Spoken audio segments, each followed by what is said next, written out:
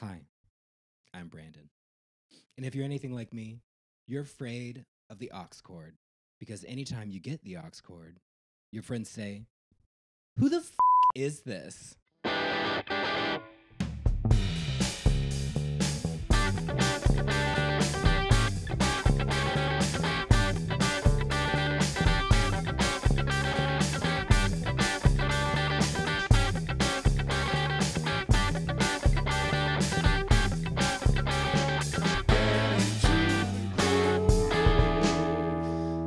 This is Get Into the Groove, the podcast where we find a groove and we get into it. I am joined today by one of my favorite people. She's part of a well-balanced diet. It's Melissa. Hey. Hi. Sorry, that was also my my cup scraping in the background there for a second. Did you get it? Sorry. Did you get your little tea? I did, but I took a drink as you started talking and had to freeze. I'm so sorry. No, I'm sorry. No, I'm sorry. No, I'm sorry. Okay. Listen, let me ask you. Lord. No. Let me ask you. Get it together. You sound like it. Yep. Yeah, so today we're dealing with an artist that's obscure. Yeah. Hardly anybody knows them. What's your one like artist or band where you say like I love this person and they're like who?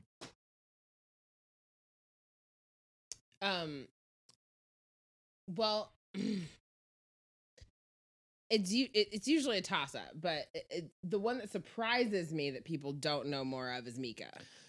Mika is an international pop star. I am always shocked when someone is like, "Oh yeah," because so many people are like, "Who?" And I'm like, "I'm sorry for you, and I wish I could help you live a better life, but time for that today." That is surprising.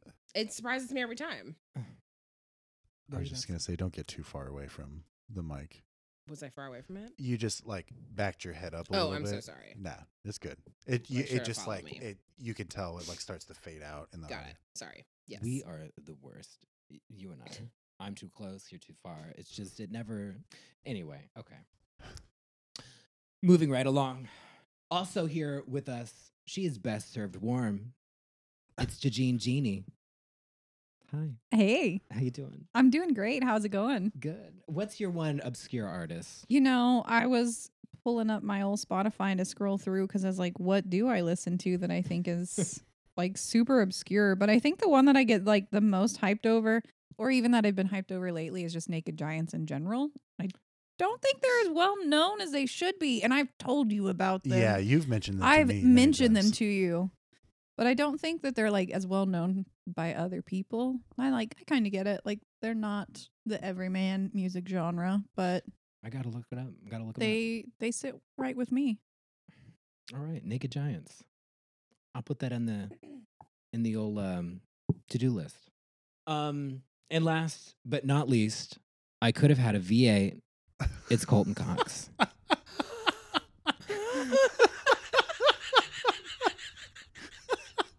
All right. Hello.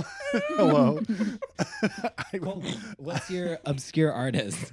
I always kind of love this question because in high school and like the first part of college, I was like chasing the dragon of trying to find like the band that like nobody knew before they blew up, you know, trying to be that hipster. But now I think about all the stuff that I've listened to and I'm just like, everybody knows who these people are. Like Deer in the Headlights, I feel like everybody's heard of them and nobody's heard of them. Nobody's heard of them. You're the first person that I've met that has actually heard of them and actually listened to them. I'd say Deerhoof. Precisely that expression. Okay. They're a band that's been around since the 90s. And I had the pleasure of seeing them open for Sean Lennon in Oklahoma. Ooh. And I did not, no, I'm sorry. It was with Of Montreal. Oh. But they are Still good. a group. It's an international band. They live in America, but they're from around the world. And it's just really like experimental rock, noise rock type stuff. But they put on an amazing show. Like it was just crazy. It was, yeah. Wow. Deerhoof. Mm-hmm. Well, we're going to talk about an obscure band today. And they're obscure because they were literally a flash in the pan. Mhm. They had one album, they had a second Two album, albums. and then they said, that's enough. They were The only end of going it. Yeah. What'd you say? 6 years. How long were they together? 6 years. I think 6 years because they released 2007, 2008 were the only albums they put out. Yeah, Yeah. but they got together in 2005 and broke up in 2011. Yeah. So there you have it in a nutshell. I feel like that's During calling the it a little late, but all right. 2011 rolls around. They're like, I guess it's been 3 years. We won't. We're And I not guess putting they anything had else out, like boys. 10 songs ready to go on another album, and just were like, Yeah. That's good for us. This one, I had to dig for the story a little bit more to find because they're not a very well known band. So I didn't have so much like history I could tie into it as some of the other stuff that we've done, but I found some little nuggets in there. So Well, this album that we're talking about is called Drunk Like Bible Times. Inviting, and I'm getting there. You are. You're working on it. okay. Okay. Somebody told me to listen to this album in college. One of my I was in a sewing class, and this guy just randomly says, "Brandon, have you heard Deer in the Headlights?" And I said, "No, I have not." And so I promptly went home, researched them, listened to this album, Drunk Like Bible Times, and came back the next week. And I was like, Sean, this is the best. This is great. This is so good. And he said, "Oh, I actually don't listen to them. Their band name just sounds like somebody you'd listen to." that's right. That's funny. You've told me that story a few times, and I I always love forget that. the conclusion. And so I have had nobody to talk I don't with, actually listen to them. But I was like, just "You thought, son of a just thought bitch." you would. So I haven't talked to anybody about this particular album until now. Yeah. Yeah. So we just get started. Should we just jump Yeah. right into it? Yeah. The first track is a lengthy title, and it is entitled "I'm Not Crying." You're not crying, are you? Yes. Melissa's been crying for the past 15 minutes. You know what, Colton? I'm gonna be honest. You recommended this to me before, and I think I'm putting you in the position where I'm asking you to sell it to me because Yes. Ah. Here we go. All right. I wasn't wild about it. All right. Here we go. Man. Wow. Sorry. What? It's all right. There's no need to apologize. I just, man, I always thought I had a little bit more universal music taste, but I guess I don't. Well, okay. Here's the thing. When I remember when I first listened to this, like the first lick is like a really bassy, like Yeah. that stuff. Like as soon as I heard that, I was like, oh shit, I'm gonna hate this. But then the full band kicks in, and they go crazy, and Yeah. I was eventually sold. What were your initial like thoughts, Jeannie, Melissa? I think my thing is okay. So it sounded like a lot of, I guess, indie music that was kind of coming out at that Yes. time. Yes. Yeah. Here's the absolutely. thing, though. The big throwback to me, I felt like they sounded. Do you remember Razorlight? Because I thought they had a very similar sound to Razorlight No, I don't know Razorlight. without being quite as fun. And here's the thing: I've heard people like kind Oh of shit my on Razorlight, God. but I had one Razorlight album, and I thought it was fun enough. And I think they were I like, forgot they existed. English or something. You're right, though. yeah, it was a fun enough album, but it had a really similar sound to this one. So Oh. I got real hung up on that because I was like, oh, they sound real similar. I have not listened to Razorlight, so maybe I should if it's that They're a description. little earlier than Deer in the Headlights, like just a scotch earlier, a few The years one earlier. You that- say Razorlight is more fun than Deer in the Headlights. Like that, their Like sound is more like, lyrically, yeah, and overall they brush a little more yeah, this pop is- wise. This is brooding and very, yes, very dark. they're a little more pop wise, but like I feel like there was a really similar sound between the two, Hmm. which is kind of what I got hung up on. The comparison that I was not a fan of Ah. was Melissa, who brought up the red jumpsuit apparatus. I hated Red Oh Jumpsuit my Apparatus. god! And she said this Listen, sounded. Oh, I didn't care for them, but also my brother had a room that was like we shared a wall, and he would sit in his room every night and play face down, loud as shit, Here's the deal. over and over and I am not over, like the saying whole that they're night. even necessarily musically similar. the vibe. But the I get that. vibe I got was Red Jumpsuit Apparatus meets The Killers meets Mumford and Sons. You like can see you that, told me yeah. about this, and Meets- I in my head I'm like, she's listing 3 of the bands that I least like. Oh no. Meet some strange, weird underground version of. Oh shit! Oh, it's gone. Oh no. Oh no! Oh my god! Wait, I wrote this down. I wrote this down somewhere. Fall Out Boy. Oh. And then lyrically, You literally just added Lyrically- another band that I sorry, don't like. but also lyrically, the entire album reminded me of Panic at the Disco. If you were, you can't sweat out. The entire last half of that album, that's what this album reminded me of lyrically. Now, Which wasn't a bad thing A because Fever I You think Can't Sweat lyrically, Out. that's fantastic. It's Yeah. just You I know, told I'm him, glad like, that the you- more lyrics you put in a song, I'm gonna love it. So I thought lyrically this was a fantastic album. I'm not even shitting on it that way. I'm just saying that's the vibe I got. So you can have your own opinion, Mister over there with your laughing. Mr. Over There. I can get on that though. Like the lyric Listen, I writing, can like still think it's funny. scrolling through the lyrics and reading them, I was like, yeah, okay. I think that is truly the main selling point. Like their Yeah. music is Instrumentally, fun, they're but it's meh. like you said, it was everything that was coming out at the Yeah. time. Like they Yeah, were it's just kind of dated, I guess you could say. Yeah. For that. Yeah, it is for sure. I can give you that. But I'm just saying it's the vibe, bruh. I know, and I'm only Bruh. I'm only laughing just because like you literally like listed all the bands that I don't like from the 2000s. But that's how you view it, and I can't judge you for that. So Well, listen, if you read the lyrics for the first track, they didn't like themselves either. No, so they it didn't. no, they seems- didn't. No. Yeah. You're telling me about an article that you read the other day, and God, the lyric in question. Oh, hold on. Okay, yeah. And now some local loser with a tape and a badge wants you to answer from the list of pointless questions to ask. yeah. This interviewer referenced that point in That specific lyric, yeah. that specific lyric. It was from some like local Phoenix, because these guys are from Phoenix, Arizona. Some local guy writing an article, and he's like shitting on bands in the local Phoenix scene while he's talking about how great Deer in the Headlights are, and it's just like, okay. I was gonna say, Does this- I remember. I think I read this article, and I Yeah. remember there was an article that was like praising them because they were essentially like, "This is the big band we have out of Phoenix right now. Like Yeah. this is it, my guys." yeah, that's basically what it was talking about. But it's literally like the whole article is this dude being just like a real snooty hipster and quoting the exact part of the song that is like talking about him Yeah. and not getting the irony. It was nice read.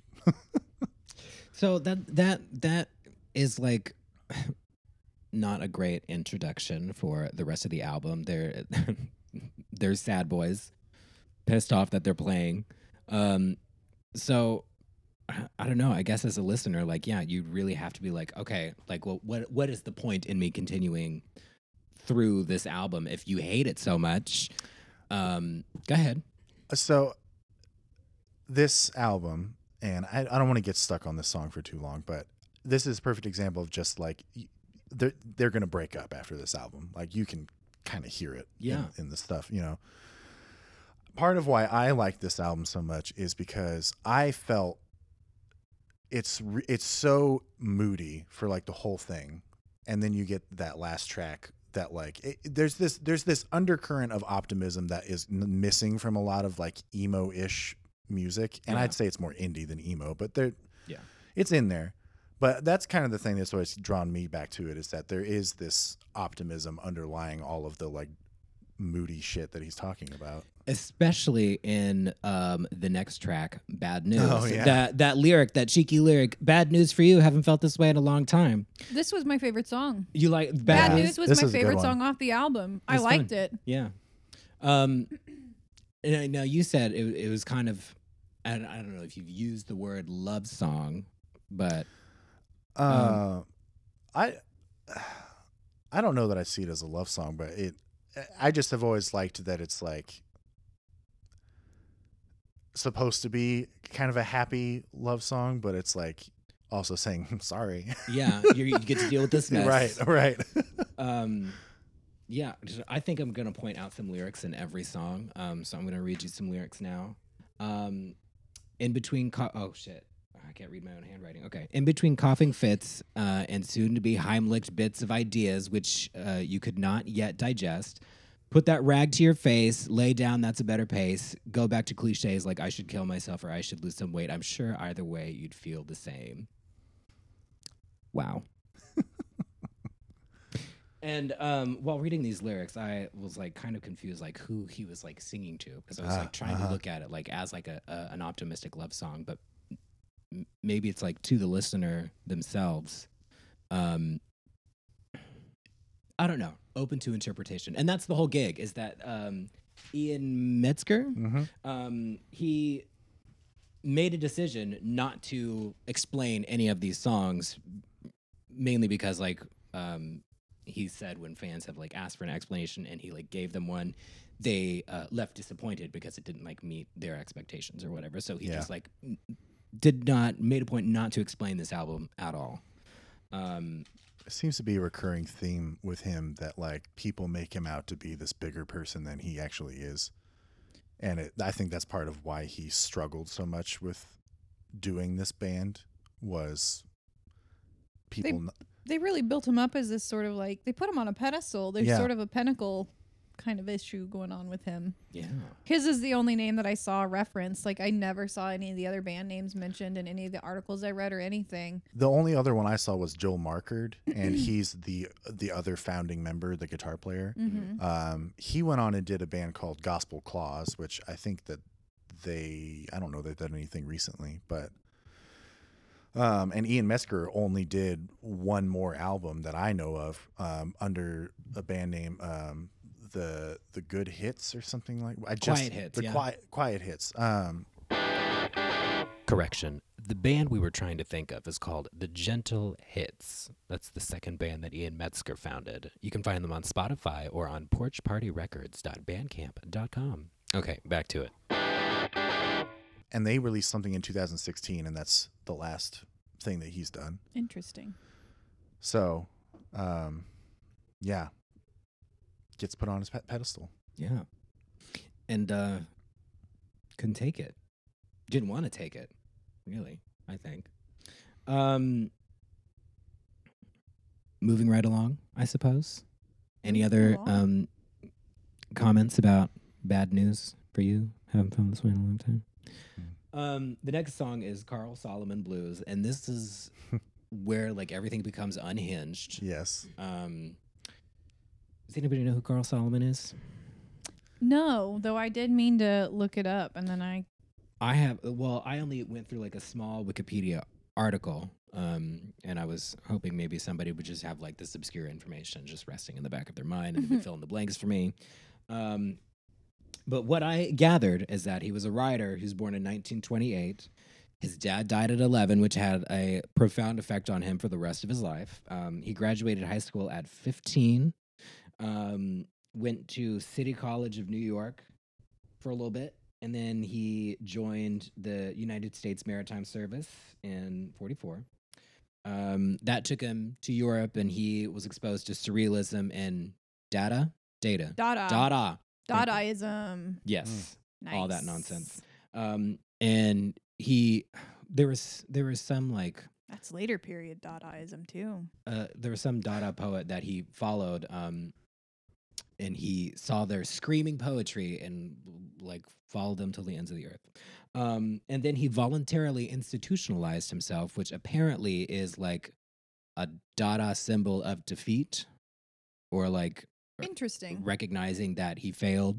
And so he institutionalized himself, and he went to the New York State Psychiatric Institute, where he met Allen Ginsberg, and Allen Ginsberg dedicated the poem "Howl" to Solomon. To Carl Solomon. That's yes, nice. yeah. Okay. And that's it. Oh, and he had electroshock therapy, so maybe that's where the erratic nature of this song comes from. But lyrically, I did not see any, but there weren't any like references to Carl Solomon in there. I didn't. I know that I've looked up Carl Solomon at some point in time, and I didn't see any relation to it either. Perhaps it's just as indie bands did at the time in the mid 2000s, just a title that has absolutely nothing to do with. Well, I don't think it's like crazy out of the blue because there No. are a couple of lyrics where he says something like, in the first chorus, he says, Benzedrine does something. Benzedrine, derailed rants of immeasurable frenetic praise. That cauterize before they save. And I think like just the very fact, the fact that Carl Solomon had electroshock therapy, I think really like played a lot into this particular song. I might be weird for this one, but this is actually the song that got me hooked on this band. There's something about the lyrics in the chorus, shoulder-bladed nightmare, angel-headed elsewhere. I don't know. It's just Rug pulled from your feet. it's just very like, as most of his writing is, it's just very like visually descriptive, and it just Yes. creates these like really strange images in your head. Juxtaposed to like what the band is doing. Like, Yes, that line yes. specifically, it seems like there's some kind of ethereal thing going on with the music, and the picture he is painting with the lyrics, it's not pleasant. No. So that's just interesting. Yeah, that's been my favorite thing about this band is that it makes it seem as if the songs are built around the lyrics, because so many, like, the band plays in unison with the lyricism a lot of the time. But it's actually like they have the song and then he writes nonsense lyrics over it Yes. and then goes back and like keeps some of it, replaces it with other things. Yeah. And then the band then adapts what they're doing to what is happening in the words. So it's like, It's interesting that the music comes first because Yeah. the lyrics seem so.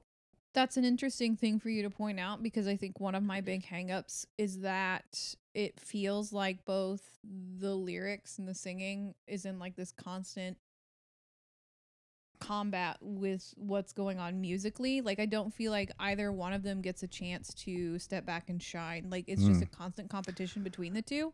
And it was what made it hard for me to listen to. Like, I couldn't focus.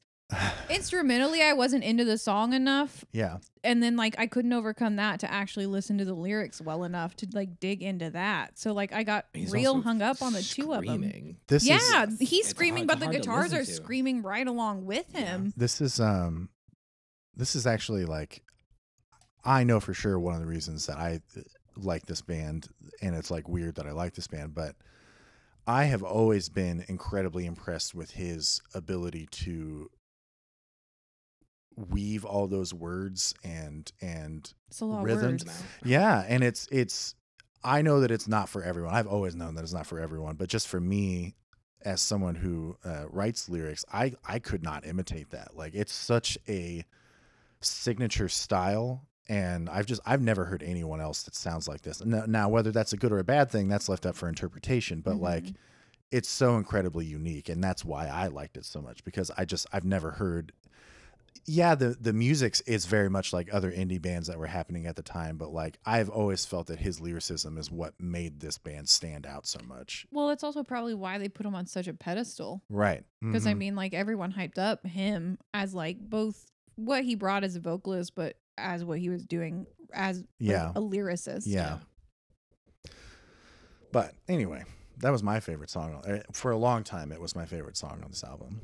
I think early on that was a song I skipped over. So it's just like, whoa, that's a lot. But that song and all of its erratic behavior goes into Walita. This is the song, you guys. This is the only song that this album is worth. Okay, this song is Hard so disagree. but- freaking good. It is so good. That's This is the interesting. only one I played on repeat. This is the Well, only no. one I was like, this is the song. No, This I'm is just the one. disagreeing. I'm just disagreeing that this is the only song worth listening to this album for. Oh, I see. Okay, what I'm saying is, if I ran across this album like on a random playlist or whatever, this would be the only one I saved to my own stuff. Sure. Give us more. What about it do you love? It's beautiful. It's beautiful instrumentally and it's beautiful lyrically. Like it's the only one that I felt full on 100% went together. Like it was the one that just Yeah. hit me. You know what I mean? And it's just,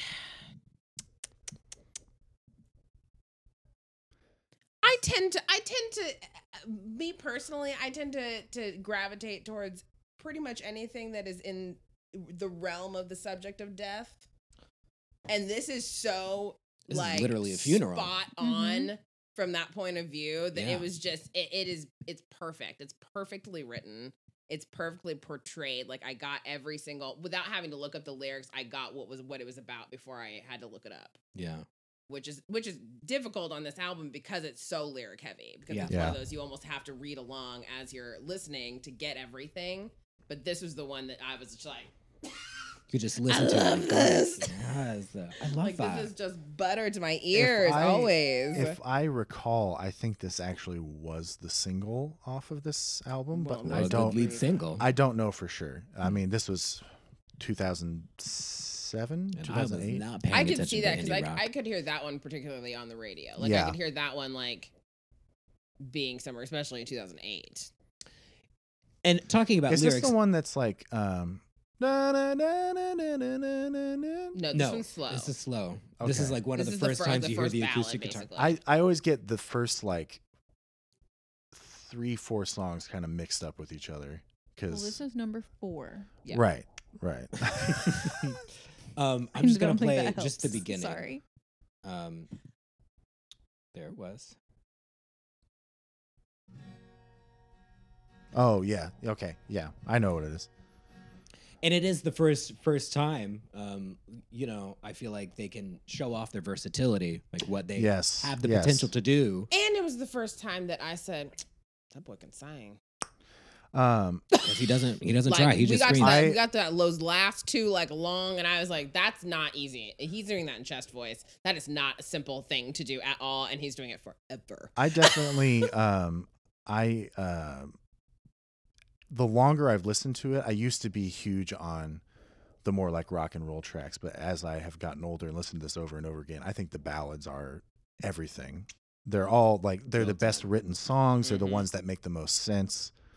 Like, yeah, I think the rock and roll songs are almost more to kind of show the band playing as a unit rather than like, you know, so much is focused on his lyrics. It gives them a chance to kind of show off that they can play too. Yeah. You know? Yeah.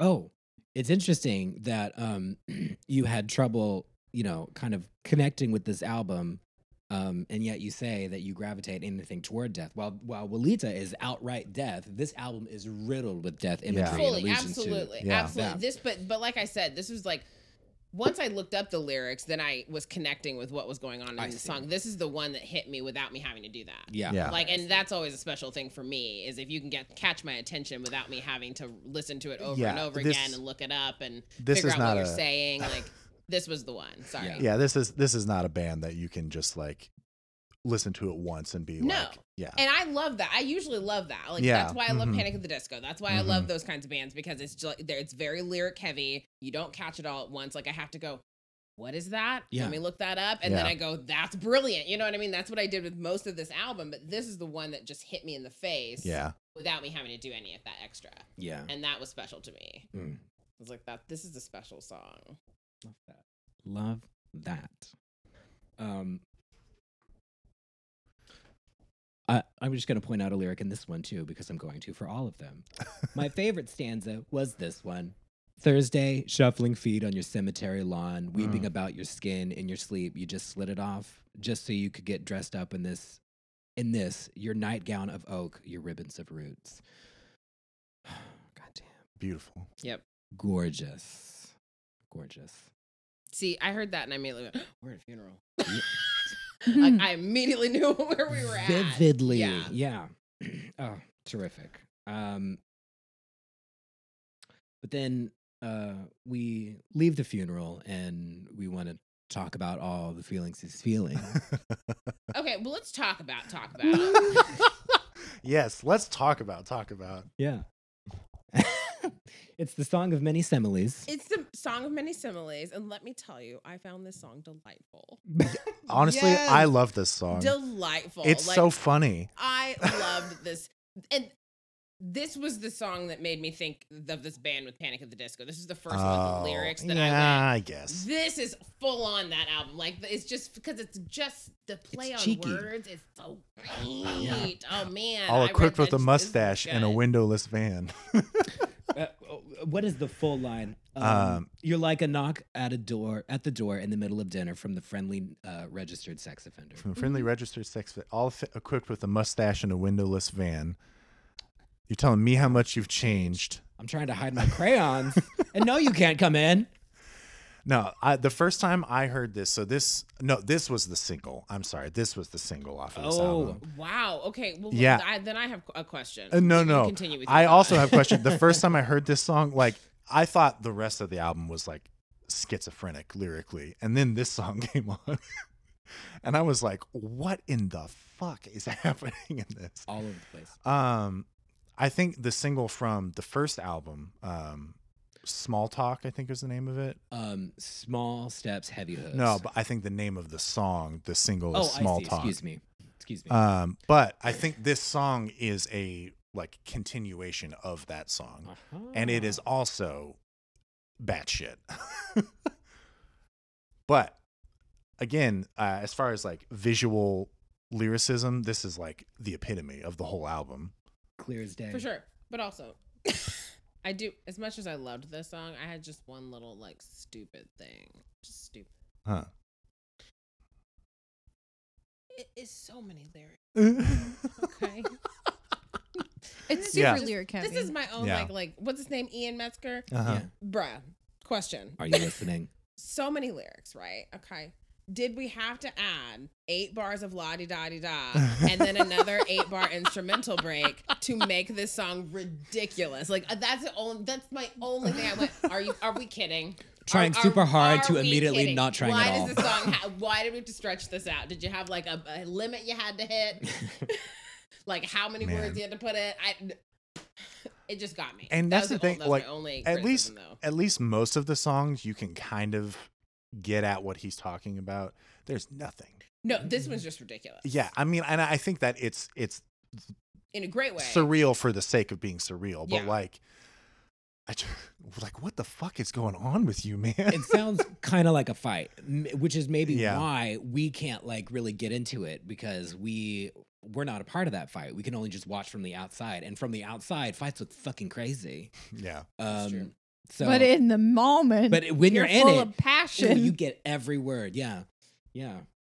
The reason I say that is there's a lyric that says, I said, "Oh God damn it, you're so mean." You say, "I'll lose the Christian crowd if I say things like these," which is alluding to his being in a wasn't Ian Metzger in a Christian band in the he was in a 90s? Christian- well, I don't know if it was the 90s, but that he did a Christian band before Okay. Deer in the Headlights, and he was hesitant to do Deer in the Headlights because he had a really bad experience with the Christian band. I see. But I'm sure that was a little bit of a kick at the crowds that he used to have to deal with, I'm sure. Yeah.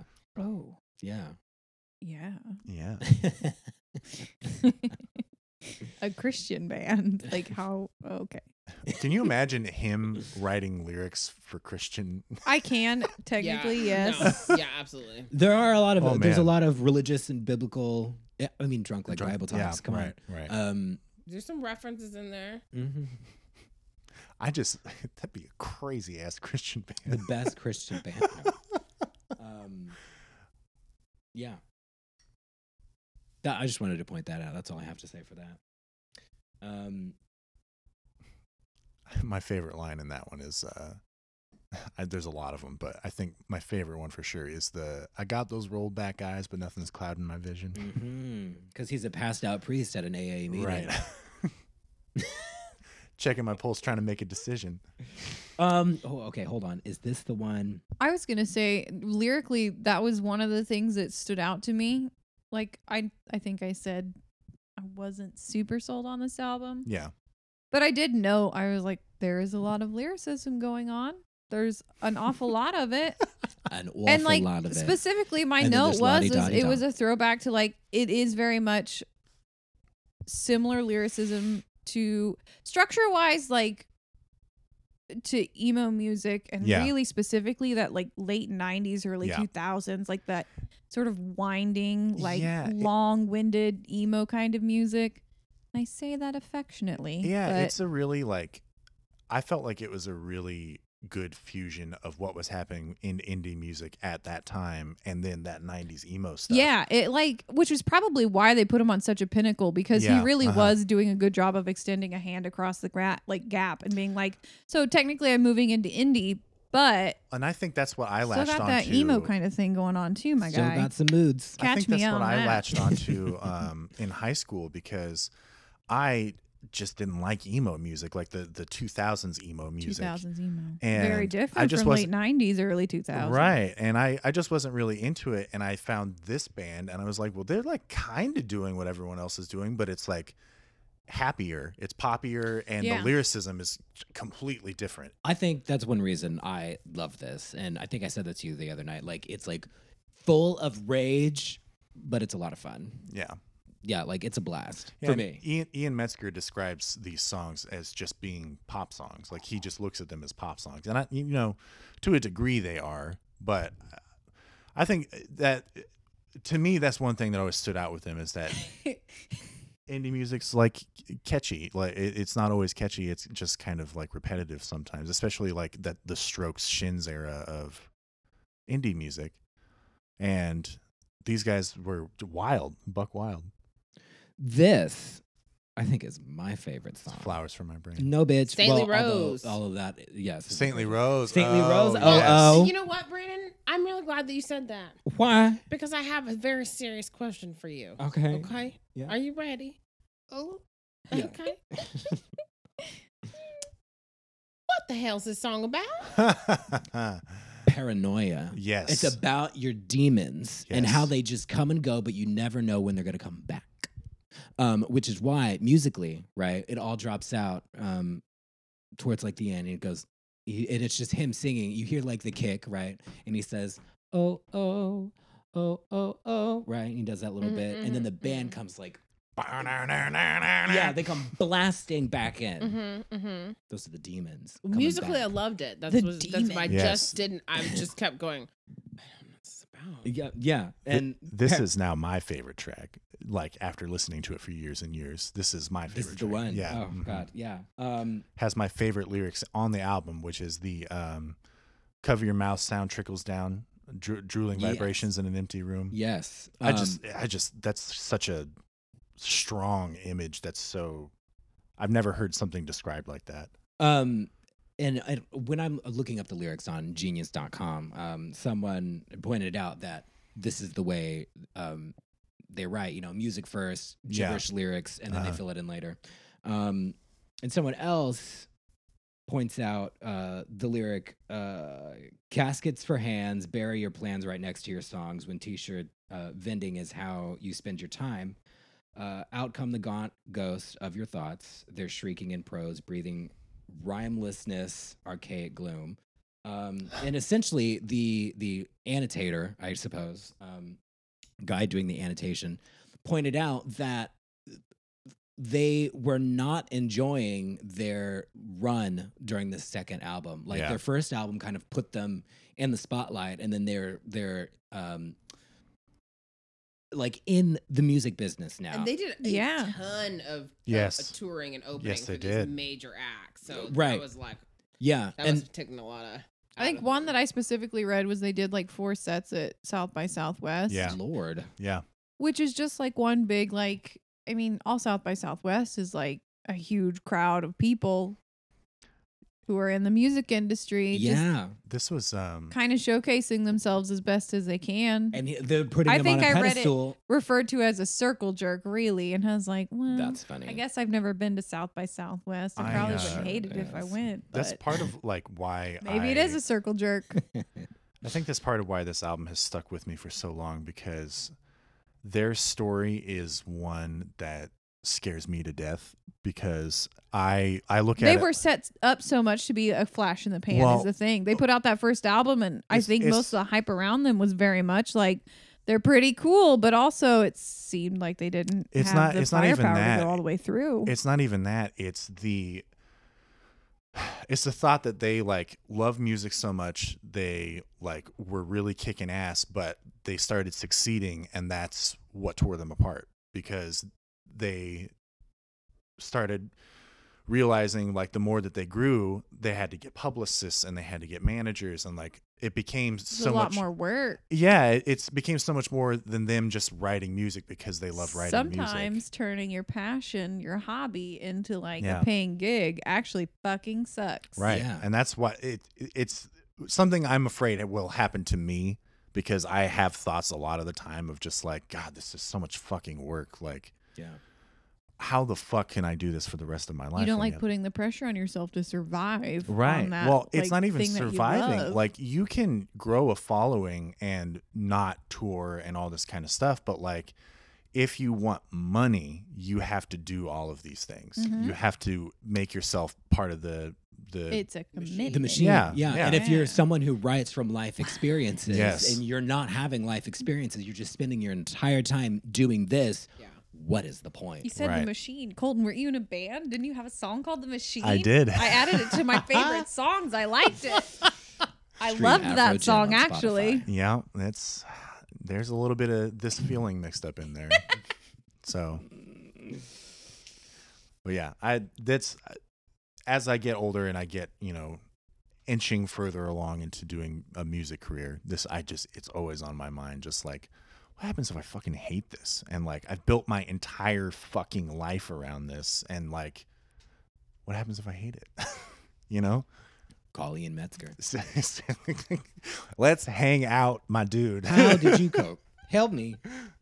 I'll help you cut down the word count a little bit. We'll even it out. We'll meet in the leave middle. his word count alone.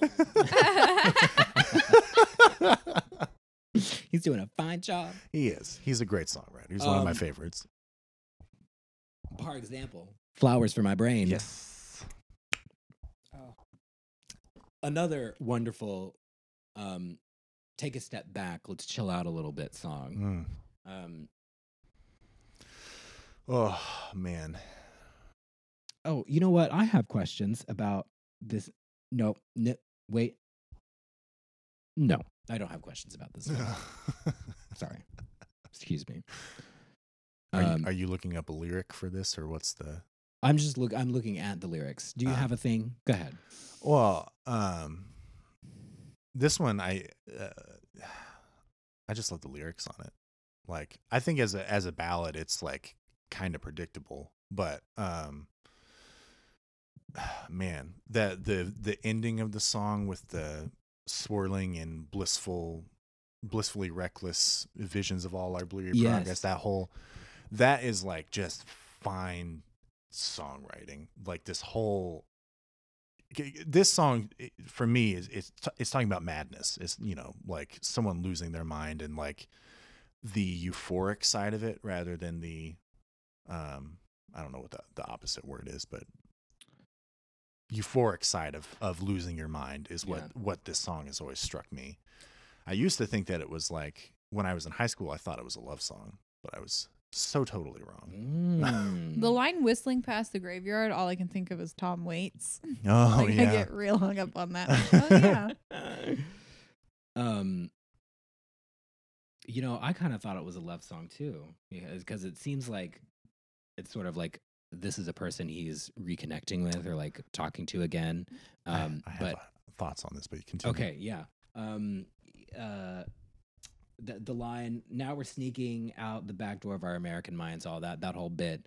It seems like they're saying, fuck the traditional way of doing things. We're going to do things our own way. Maybe that's in reference to the band. There's also a line that says, I ask why you're smiling every time you see me, said I remind you of a joke. I think you might be actually onto something. There's no point in taking ourselves so seriously.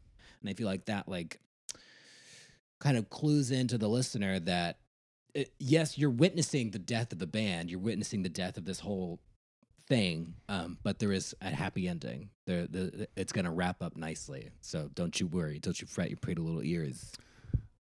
I See, I kind of did too. You thought I what? took it that way too. That Especially after, here's the deal, is that Flowers from My Brain, that's one, is almost an answer to to Willetta. Yeah, Yeah. I've thought that myself. Like yeah. it's kind of like the post grieving moment when you're like, Mhm. okay, I need to let this go. I need to take a minute and realize that this moment is fine and this is where we're at, and we need to enjoy this because we're not going to have it for very much longer. So I saw it as the answer to Willetta. Like I felt like that was a continued conversation. That makes sense. So different interpretation. yeah, okay. As I've listened to this more and more, I kind of have more equated it to there is this struggle within Ian Metzger of wanting to be this version of people that like see him, but like he's like longing for escape, and that's where all the madness and all this stuff comes in from. Is like there are these things that are creeping in the back of his mind, and he knows he shouldn't lean into it, but the more he does, it becomes like this more beautiful like thing that just keeps drawing you into it. And I thought especially the idea of him whistling past the graveyard is him like trying to ignore those things. Yeah. It's ever present in his mind. Like death is like right there. yeah. It's right there, but you're trying to have a good time. Yeah, even though you're- you see it out of the corner of your eye, Right. but you're trying to have a good time. It's like this But it's there. it's like the blissful recklessness. It's like this willful ignorance of like everything is crashing down around me, but like I'm just gonna pretend like it doesn't bother me at all. I think it's a much more like personal struggle for him than it is for the band necessarily. I see. Not an important story, but one time I was riding my bike past the graveyard with some friends, and we were trying to drive by like really fast, and my friend ran into me, and I wrecked my bike real bad. Were you okay? I was pretty fucked up. I thought I was gonna have a permanent like imprint on one of my titties from like where I hit the handlebar, but I don't, so it's fine. That's good. I'm so happy for you. We were not. What's whistling past interesting the is that graveyard. your theory can be directly put into our theory, though. Yeah, they sort of all have this like interplay. Yeah. Because They there kinda feed is. off I of each mean, other. honestly, we're getting older, and the idea of death is sort of more relevant. I'll be real honest. with you. continues to become bigger and bigger in our It lives. is. It's like, we're people close to us are now dying. Like people who are a generation from us are now dying. Like it's becoming a real thing now that we're not going to be 17, 20, 25 forever. Right. Like this We're is for not real. these 31. And if you let that idea really creep in, it's paralyzing. Like you almost have to ignore that it's going to happen Yeah. to enjoy what's happening now. I look forward to it. Oh. I lean into it and go into a full on depression for 24 hours. I'm just like, I have these moments where I'm just sitting there and I go, oh my God, I'm going to die. Like, I'm not going to be here. I'm ready to leave this painful body behind. It hurts. And then it Everyone's just gonna miss smells. me. I will be free one day. No, I say, who's going to miss me? Is everybody else going to be dead first? Am I going to die last? Like, I need to know these things. Who's going to plan my funeral? Oh my God, I'm not having kids. What's going on? Like, You plan your funeral. I plan my funeral. You plan your own funeral. That's what you do, and you look forward to it. That's right. In Coming to America too, James Earl Jones God. plans his own funeral and then witnesses his own funeral and then promptly dies at his funeral. He's like propped up in the casket, like watching everything, And then- watching Salt and he Pepper goes- and En Vogue and Morgan Freeman. He looks- Everybody's he- dancing. he looks at Eddie Murphy and goes, "I'm going to die now." Dies. Nice. love it. I love that. love it. Okay, I'm gonna watch this You gotta movie. see it. I You love gotta that. watch it. It's happening. Listen. Yeah. It's not a groundbreaking film, but it's a good one. Yeah, it's pretty fun. It's solid. Leslie Jones is in it, and Yes. I am love a Leslie huge Jones. Leslie Jones fan. Like she wasn't great on SNL, but she's great She's so everywhere funny else. though. Yes. Yeah, she's a blast. I think I watched that thing that you recommended. It was in the group chat one time. It was that like about 2020, and she's in it, and she's like the best part of it. She's so funny. She's like, She's like this psychiatrist, psychologist, whatever, talking about like human interaction. She's like, humans, they need to interact with other humans. It's like a part of nature. So when, we were quarantined and we couldn't interact with other humans, it was painful. Not for me, though. My God, it was bliss for me. Oh, Lord. Well, now it's over. Not the podcast. We're talking about the track. Wow. Okay. It's a nice writing, Brandon. Right from here. Just Right off that comes chrome right out. dome. Yep. Oh, no. So, what is over? Well, I don't know his whole life because the only thing I wrote down on this is why are you yelling at me? Why are you screaming in Like every time it popped on, I said no. so many ways? That was a little Bob Dylan-y. It was. I guess. Thank you. Yeah. So what's over? Do you know, Colton? Honestly, trying to sell this album to us. This is one that I have not listened to as much. It's not really one of my favorites. You skip it. Yelling at you. Wow. Huh? What? He's yelling at you. I don't know. This one, I never really quite got attached to it. It's not that I dislike it. I don't know. Just I didn't do think anything. with this interpretation of like Flowers for My Brain being the answer to Willetta and this whole like thing of like, oh, do I want to do this band or not? This is like the final solution, right? This is him going, that was poor phrasing. This is him saying, scratch that, cut it.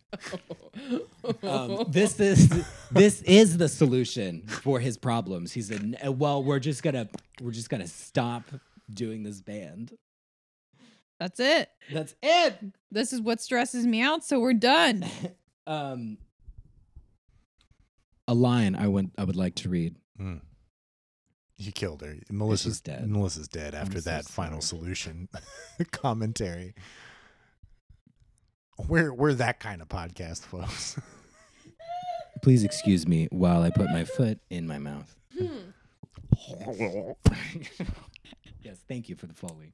This is where we need the Yes, sound there's a effect. soundboard. Oh, God damn it. Just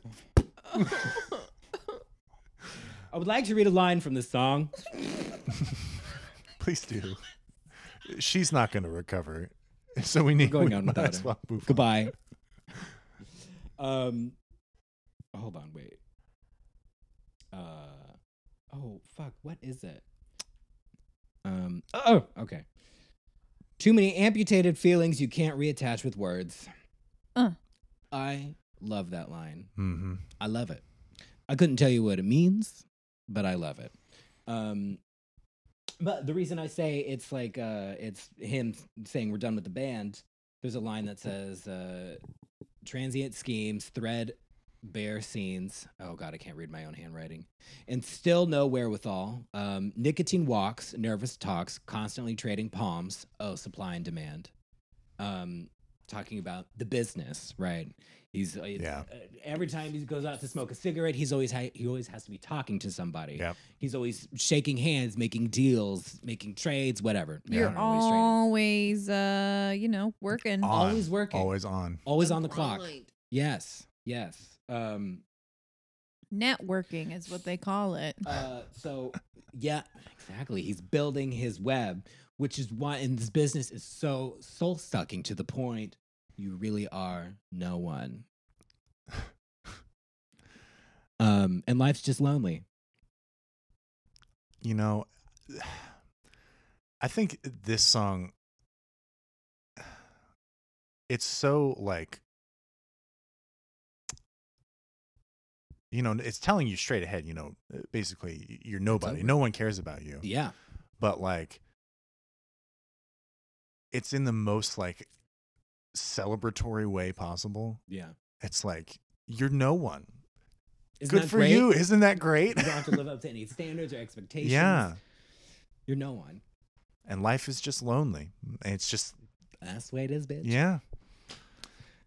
Yeah. For some, this is like the most like plain spoken he is, I think, on this album is this song. I think maybe that's why I like the song. Within the context of everything else, it's like, it's great. Mm-hmm. Yeah. Now, if nobody has anything about Now It's Over, I do have questions about the next one. Parallel Lines. Hmm. Parallel Lines. Are they in Italy? And here's why I'm asking. All He right. says, Vesuvius looks ashamed that he ever lost his mind and that people now spend time excavating his rage. Mount Vesuvius Yeah. is the volcano that wiped out Pompeii. Yeah. Yeah. Hmm. Are they in Italy? Is that what's going on? I don't know. Or maybe it's just a really great what's the term? Allegory? Mm. Well, he also says, okay, all the dead still hold it. Nope, that's not it. Where is it? As we drag our Western talks down 1,000-year-old blocks, and then later he says we walk through ancient gates. Okay. He That might- would he must have maybe been be a in good Italy. reference to Italy. I just wanted to make sure. Were that they I wasn't touring crazy. Europe at the time? Did they tour Europe? Do you know? I don't know, to be honest. What were they doing, Colton? That would sort of make sense. Well, not really. That makes no sense at all. But also, this song weirdly reminded me, like, I kept thinking I would not be surprised if I had heard, like, Paul McCartney sing this song.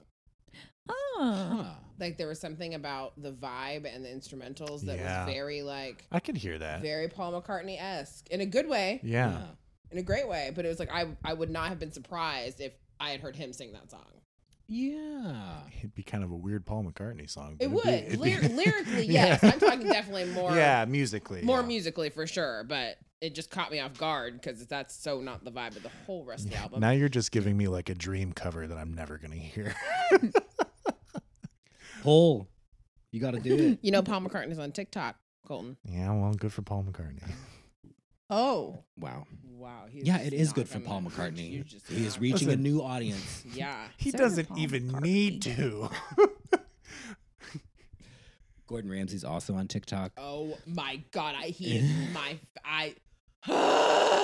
He's just losing his mind at people like doing their own like recipe videos. Yeah. He's like, "Oh, what are you doing?" He's just freaking out. But then in It's terrific. juxtaposition, his daughter has a TikTok and has him on there regularly doing just the cutest dumb shit. It's so great On the It is planet so Earth. great.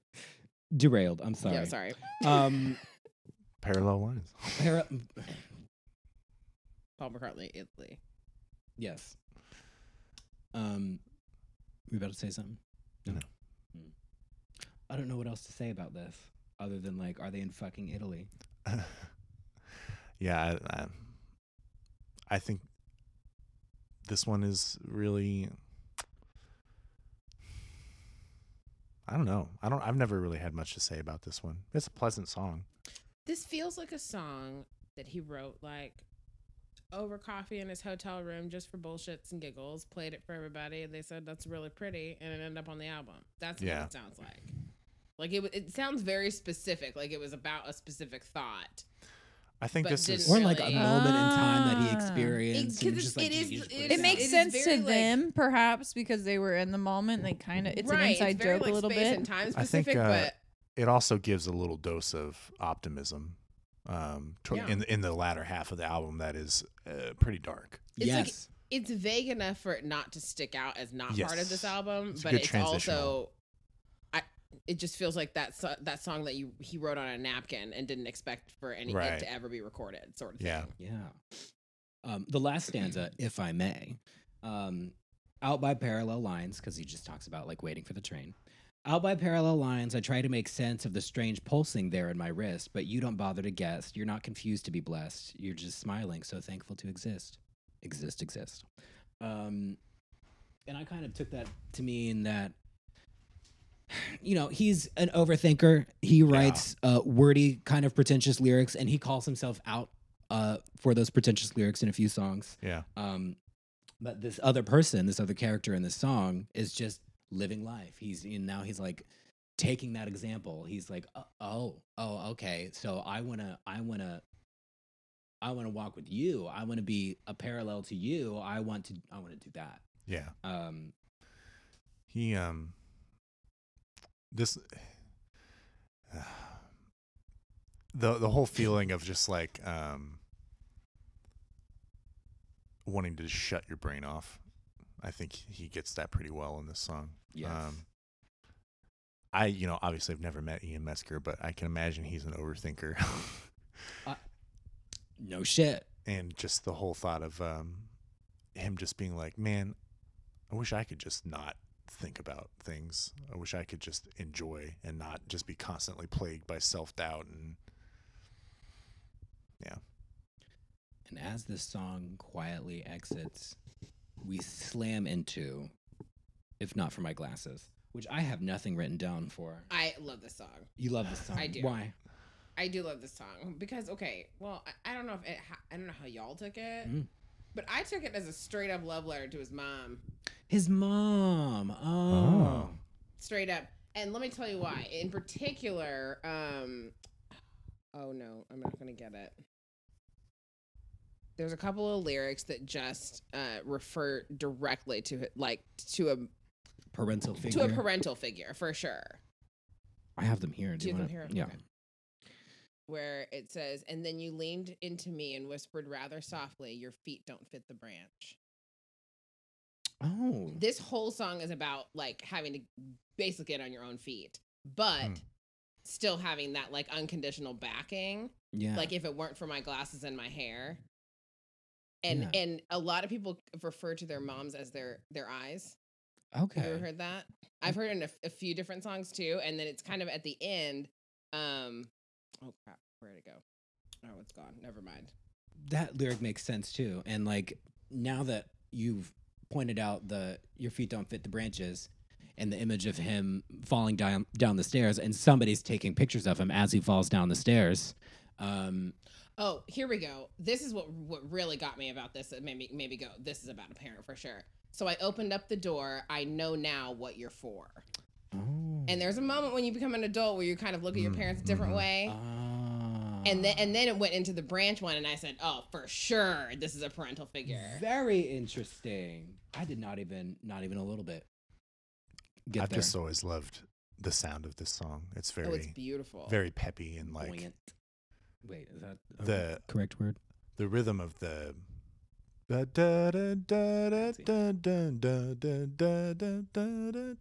just gets in my head all the time. And it's kind of simple. Like, yeah. It's not overly complicated, which is a great answer to the song we just heard. Yeah. And I don't know. I just like to point out that like the titles just seem to be there just so they can like have a title to a song. It seems like he picks out. It's not necessarily about the song. He just picks out a lyric and like slaps it on the title. Yeah. So that's it. That's what it is. Okay. What was it? All right. So we get right out of If Not For My Glasses, we go right into the last sort of like slow ballady song, Try. And you know, you've been talking about like you know, the last one you thought he was kind of talking about his mom. We've been talking about the band. At first I wrote down that this song was the end of a relationship because I don't know, that's just like the first easy thing that I don't know, but now it seems like he's talking about something else, but I don't know what. I've always still viewed it as a relationship. Yeah. I think mostly this song, so for me personally, this song did not really hit me until I had like my first like real breakup. Yeah. And I mean, I didn't move 400 miles away, but like Are you still staring at the floor? I was for a while. Just that feeling of like trying to get away from something and not being able to. It just follows you around like a rain cloud, you know? Yeah. Yeah. And I guess my reason for thinking it was about a relationship, he says, you know, move 400 miles away, I'm still staring at the floor. And you and I bond over the lyric, and feeling useless as a mime in a counseling session. Here's a million mute expressions. Here's the one where I choke on my words. Insinuating that, like, perhaps he's seeking help for whatever this is, like trying to communicate, because there is lack of communication. And then it's really interesting because he says, then in comes the church with the answers. And it seems a little like snarky, a little sarcastic. It is. Yeah. Now, Especially if you grew up in the kind of church where there are a lot that exist where they think that mental health is not a real thing. yeah. Yeah. And especially, I didn't know until researching this that he was in a Christian band beforehand. So it makes sense. Yeah. And I'm sure that he probably has turned to religion a few times in his life to try and help him with some of the things that he has going on with him, but probably hasn't helped him from what the sounds of it anyway. Yeah. This almost felt in a weird way like a goodbye with making amends, almost like they've already not been together. Like if we're talking about a relationship, like they've already not been together for a while. He's been working on things, and then this is him being like, I'm really leaving now, but I need to say these things to you before I go. Exactly. Yeah. I mean, he literally says, sorry, I thought it could work. Yep. Yeah. Man, and the end when he's singing I Still Want to Try and his voice like breaks a few times. Oh God. Okay. It gets me. God, I would have taken one break, but I did not need break on every goddamn time. Okay, there was like the first one I was like, oh, that's nice. And the second one I was like, okay. And then I was like, oh, we're really doing this every time. We're really doing it every time vocally. Really? It's really happening. I don't know why. Whatever. And I think it only drove me crazy because it actually, for me personally, took away from the emotion on that first break because it was just over and Like over he was again. So it felt trying so repetitive. hard. Like it felt like a gimmick versus an actual emotion. Does that make sense? I think Yeah. he was, I mean, obviously I don't know his intention, but like I think it was more so going for a rhythmic effect than it was emotional. Which makes sense, but it came over like it was a break. Like it came over like he like his an voice cracked. intentional break. Yeah, and I don't know. then it happened every time, and I think that's what took away from the impact of the first time for me. I don't know. I've always loved the way he sings it, so that's just my. But yeah, I can see what you're saying. But also, I personally have a pet peeve about breaking like that. Yeah. On purpose. She's like, oh, what are you doing? Do you know what you're doing to your voice right now? Okay, it's fine. I mean, it's fine. listen to the rest of his. The rest of his singing. This man, if he had continued singing this way for the rest of his life, he would have blown those vocal cords. For sure. He is. I mean, it sounds good, but he is like just belting it. I'm not giving him great props on his technique on anywhere else in this album at all. Right. But this particular thing just made me go, why? But yeah, I think it's that.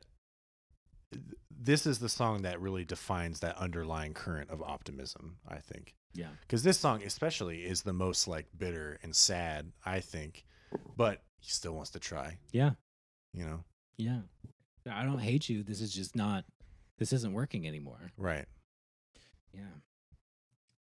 And I think it's kind of funny to me too, because I think there's always this, with that song, he wants to try and he doesn't like specify like what he wants to keep trying, but I think it's to be happy is like the invisible tagline. Yeah. You know?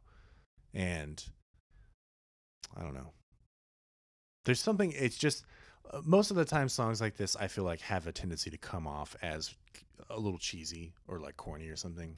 Whiny. And for me, yeah, whiny. And I think there's still a degree of that in this song, but it's just real. It's very real.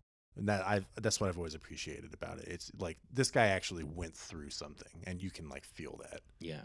Something that's relatable. Yeah, something profound, really. Yeah. So he ruins his voice at the end of the song. And then we go into Thank you for eating the microphone before you. It's fine. We go into the final track, which is I Know.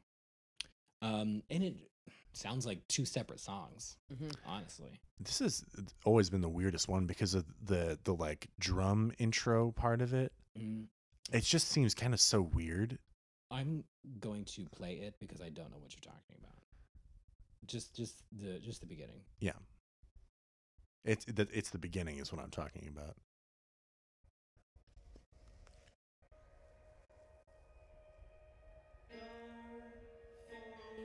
Oh, and then the drums come in. Yeah. Like in the okay. Yeah. Okay. because it's no other drum part on this album sounds like that, Yeah. and it's just kind of it's a different vibe than everything else that's going on. Yeah. In between, like, I know you care. I've grown so tired of not being there, so I'm cutting off familiar happenings. That little like bridge that connects the two songs essentially together. It is so dramatic, like scary. It's good. Probably not one of the darkest points in the album, but like I don't know. I swell up with emotion. I just get so like, but then it goes into the optimism Is of this that. with all the oh no, I'm thinking of Saintly Rose, the like crazy piano stuff that's Oh no, happening. yeah, that's Saintly Rose. Yeah. This I don't know how to describe this. But once it goes out of that scary whatever, it changes key. And then you start to hear like other people sort of in the background as like a soundscape or I feel like ambiance. I don't know what I'm trying to say. But yeah, for the first time there are other people around. And then he sings, these last two lines. Conjuring up my melancholy, no, that can't go on. Yada yada yada yada yada yada yada. And it's Don't be dramatic. this ain't the movies. Turn the camera off. Yeah, it's the one moment of true like optimism, happiness. Like we did not solve everything, but it is okay. We're gonna keep going. It's fine. Yeah, I just love it, and I love that that's the ending of it. Yeah. Can I just real fast throw out my favorite line from this song because I think it please. means a lot. And all that distance that we dispatch won't ever help us feel less alone. Hello. That's the one. That's the moral of the story. Yeah. Yes. This is Yes, the one. I'm glad you pointed that This out. is the one that brings the whole thing together. Yes. It really does. It is. It is a perfect ending. And the fact that they repeat it with like, everybody is singing.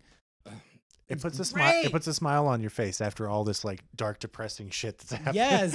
And it's kind of like telling you don't take yourself too seriously either. Like whatever, you have emotions, it's fine, but it's going to be okay. It's going to be okay. You're going to get through it. Yeah, so this started in like late high school for me, but I have really grown into loving albums that like someone talks about like personal growth in it, and also like thinking about themselves dying, getting older, and things like that. This album and another one by a band called Stray Light Run, which you and I have talked about before. I'm trying to think of the song from that compilation album, American Music for Your European Vacation that you made for me. Take It to Manhattan. Take It to Manhattan, because I don't want... Yeah, okay. Anyway, since high school I run into these albums where someone is going through something, and they're always the ones that like stick with me the most. And I think this one in particular, because I don't know the whole story, like since he is like kind of masking everything, it just always captivates me. I don't know why. I always keep coming back to it because it's like he tells you so much without giving you really anything. Yeah. It's just kind of like loose images of what's happened to him, and you kind of have to piece it together. Yeah. It's great. It's interesting, the title, Drunk Like Bible Times. I don't quite know what it means. I don't either. But just having the image of the Bible and how it has gone through so many interpretations throughout its existence, how depending on what lens you're looking at the events, like, what book you're reading within the Bible. It's all over the place. It's all over the place. It's all And over the it's place. up for Drunk interpretation. Like Bible times, because nothing is in order. Nothing is in order. Yes. Yeah. And I think maybe that's how he kind of wanted this album to be. Like it may be about like very, very, very specific things, but depending on who you are, what you've been through, you might pull something else out of it. Yeah, this is my main regret with why this band didn't get more attention. Not necessarily because I think they should have, but for the fact that there's so much left untold in these songs and in the first album too, like what the inspiration was, all that kind of stuff.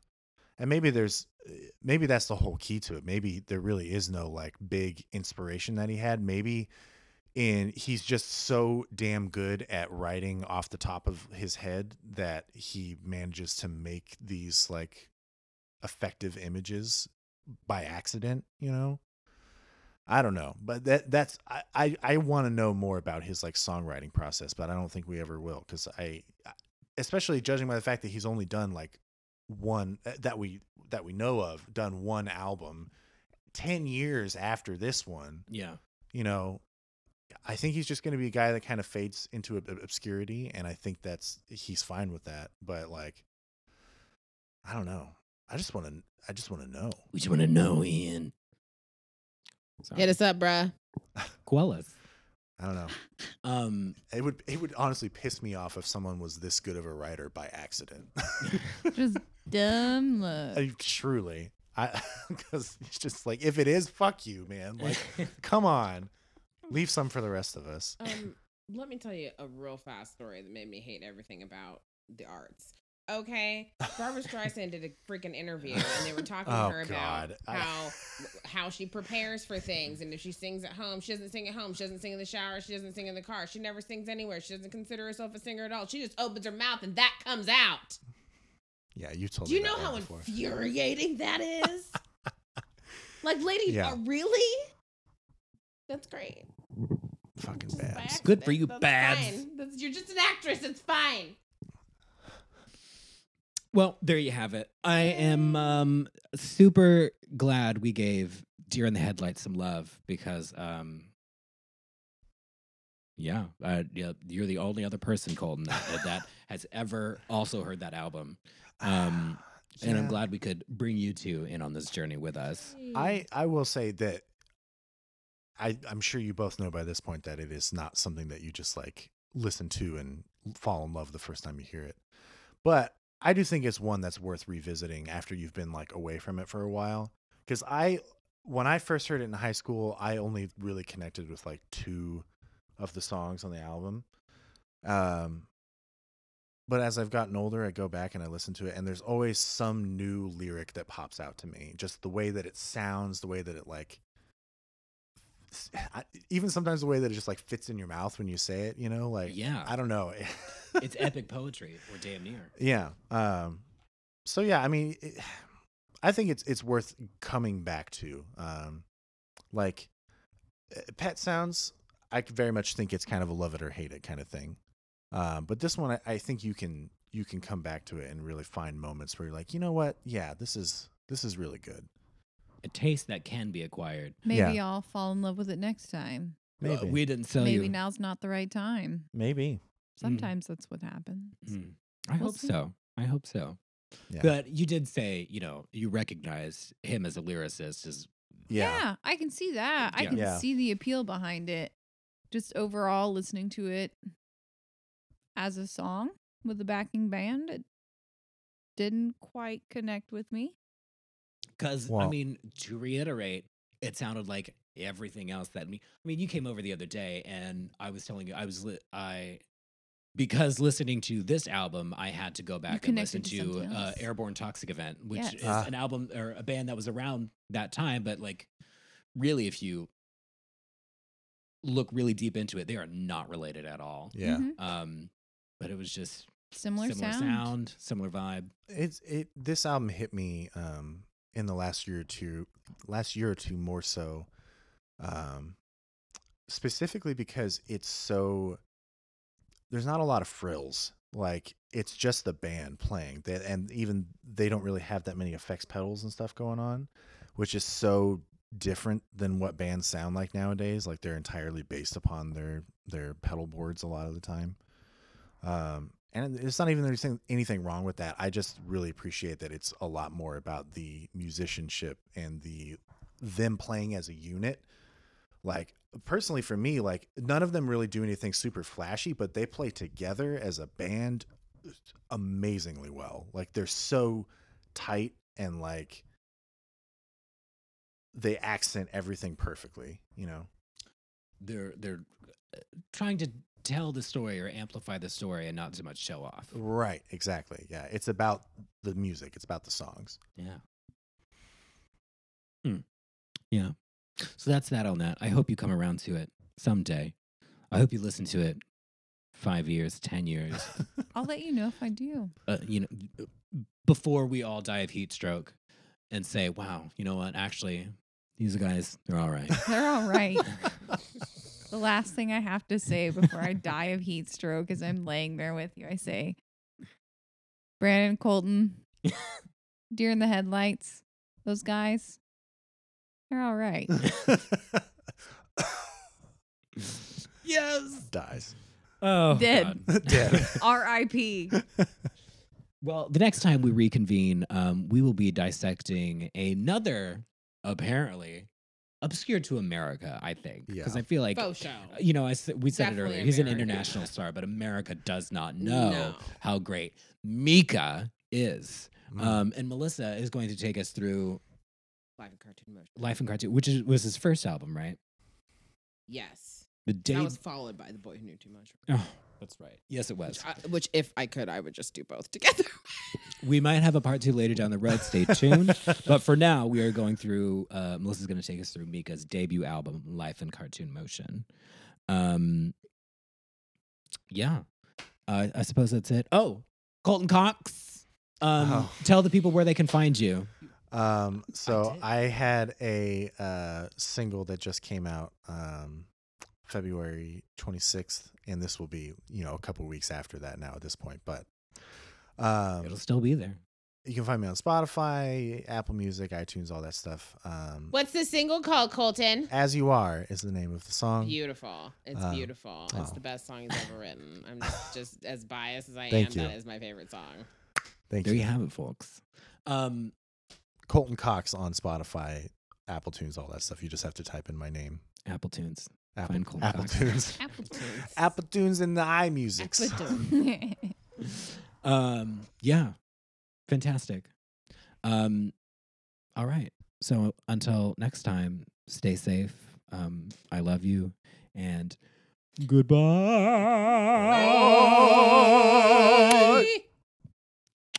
Later, sluts. Wow.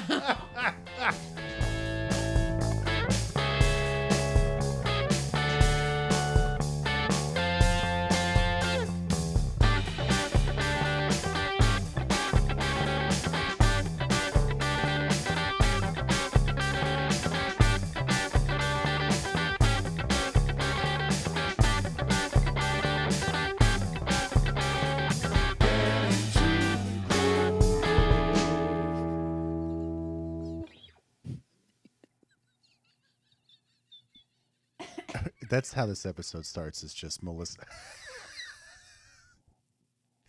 Just quietly in the background.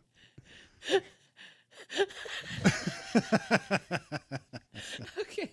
Truly, some of the best parts are the really quiet moments. Jeannie whispering, Melissa silent laughing. You broke the rules. You're a bad boy. What? You said that last time. Last time I said Yeah, that? Brandon. Oh, that's Brandon right. broke That's the right. rules. Because that's right. I remember. It was like You were like, I'm going to dirty sneak boy. one in. You're like, this one came in a little late. And I was like, you broke the rules. Okay, we ready? Clearly.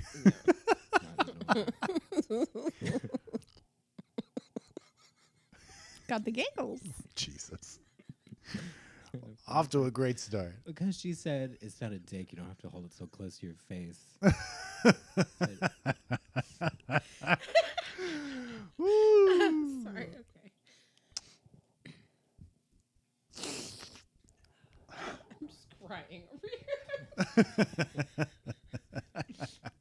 Funnily enough, the first track is "I'm Not Crying." You're not crying, are you? Yeah, right. Yes, she is crying. I am. Oh Lord.